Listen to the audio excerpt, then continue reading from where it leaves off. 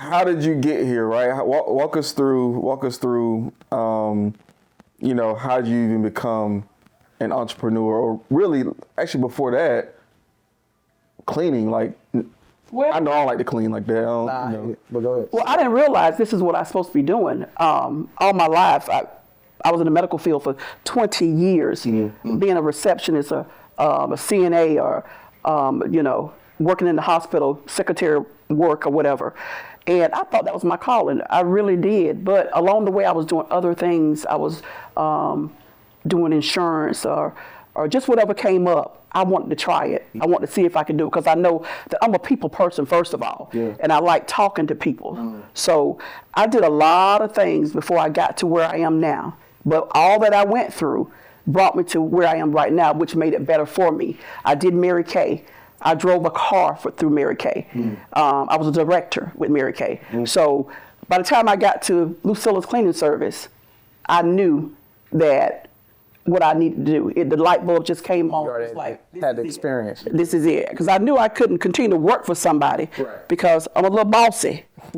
So I'm curious though, because you say you tried a lot of things. A lot of things. You know, I figured I think a lot of people who have that calling of entrepreneurship, they always start off trying a lot of different things. Yeah. When did that feeling come about?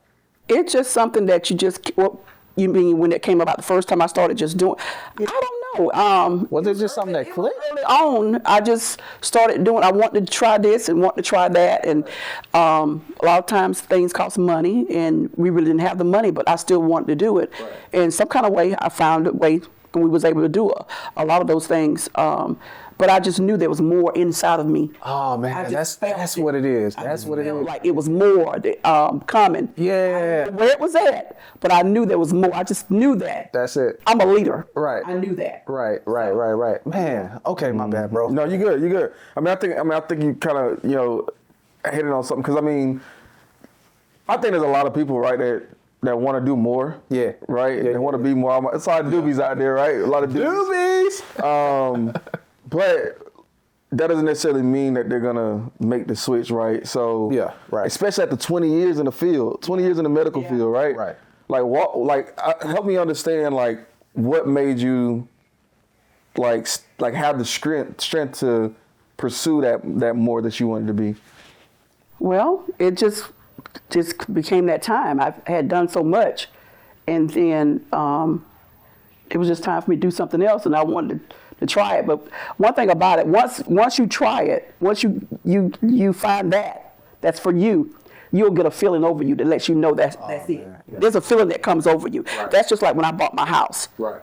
I walked around this house before I bought this house. Right. I felt it in my spirit. Right. This was my house. Right. I walked around the house and I prayed for this house. Right. And I got this house. Oh man. But I had that feeling. You got to have the feeling. It's got to be there. Otherwise you're just faking it. That's true. I had this conversation with a guy yesterday, Big Mike. Shout out Big Mike. And he mentioned something. He said there's a difference between something that you're attached to and something that's a part of you.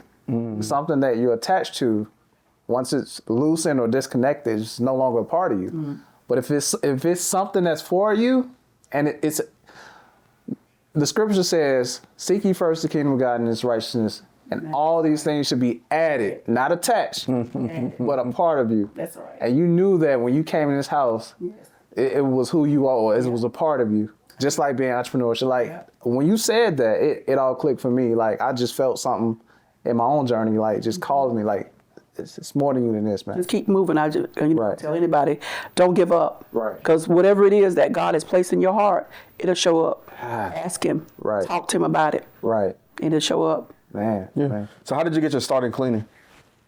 I got my start in cleaning. I first started out just cleaning carpet. Oh. I bought me a carpet machine. Okay. I had watched somebody, they showed me how to do it.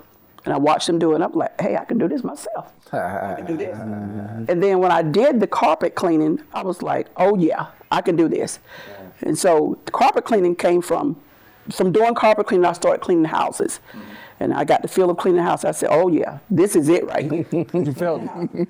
I didn't want to clean carpet no more. I just wanted to clean houses at that time, but I was still cleaning carpet. Right. And as I did that, I kept on building and building and building until I am where I am right now today. Man. Yeah. Man. Starting small.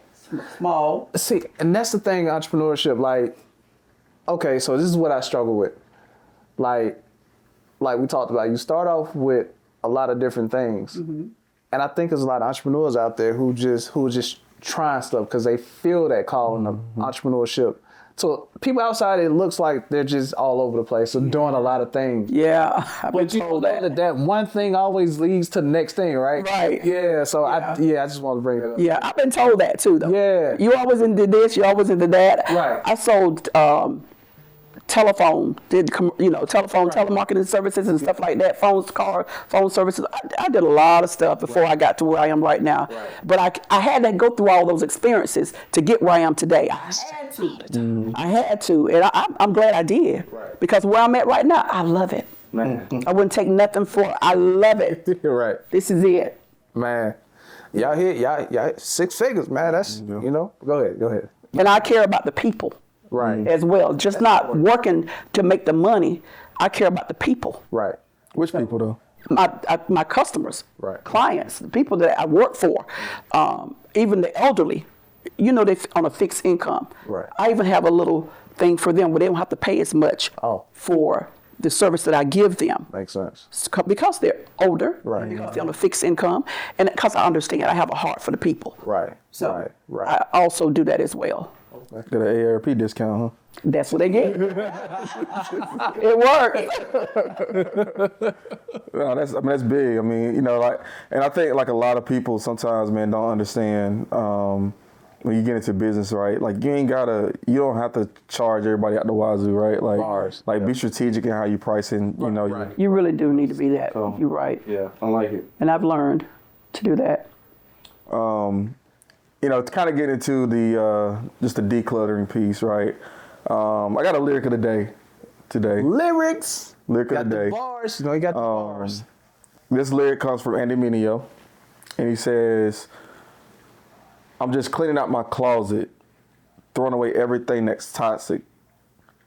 And before I go into my explanation of it, what I think about it, right? I wanted to hear from somebody that does clean for a living, so I want to kind of hear your literal version of why it's important to clean out your closets, but also more figuratively on why you want to get toxic things out your life. Well, cleaning out your closet is very important. There's a lot of things in there that you don't use anymore, that you never will wear again, even just on a spin of your life. You may have people in your life that you dealt with in the past. There's no growth with them. Right. You have to move on. So in other words, you need to go back inside that closet and clear things out so you can have some growth, some room for your growth. Man. You will never grow if you continue to keep going backwards. Shout at him, boy. You got to always open it up for something new to come in. Yeah. If you harboring and holding on to the old, nothing new will never come. Oh man, it will never come. So get rid of some of that clutter that's there. Clear your mind. Just clear your mind. Man. Yeah. Bring me a story. So story time again. When I don't know if we talked about this or not, but when I first started in network marketing, and I don't know if you remember this or not, but like I was always locked in at one point. Like I always had something in my ear. Like I always had, right. And there was a lot of people, a lot of friends that, that were around and that I just couldn't communicate with. Right. Mm-hmm. And I just couldn't talk to anymore. But you have to take inventory. Like for me, that lyric is like you have to take inventory of who's in your space. That's true. Not only the thing, because you got to think about it. A closet isn't typically somewhere that's like in the open. It's typically somewhere that's ducked off, right? Yeah. So you got to really go internally to really figure out the things that are that are part of your life that other people can't see. That's crazy. That's crazy.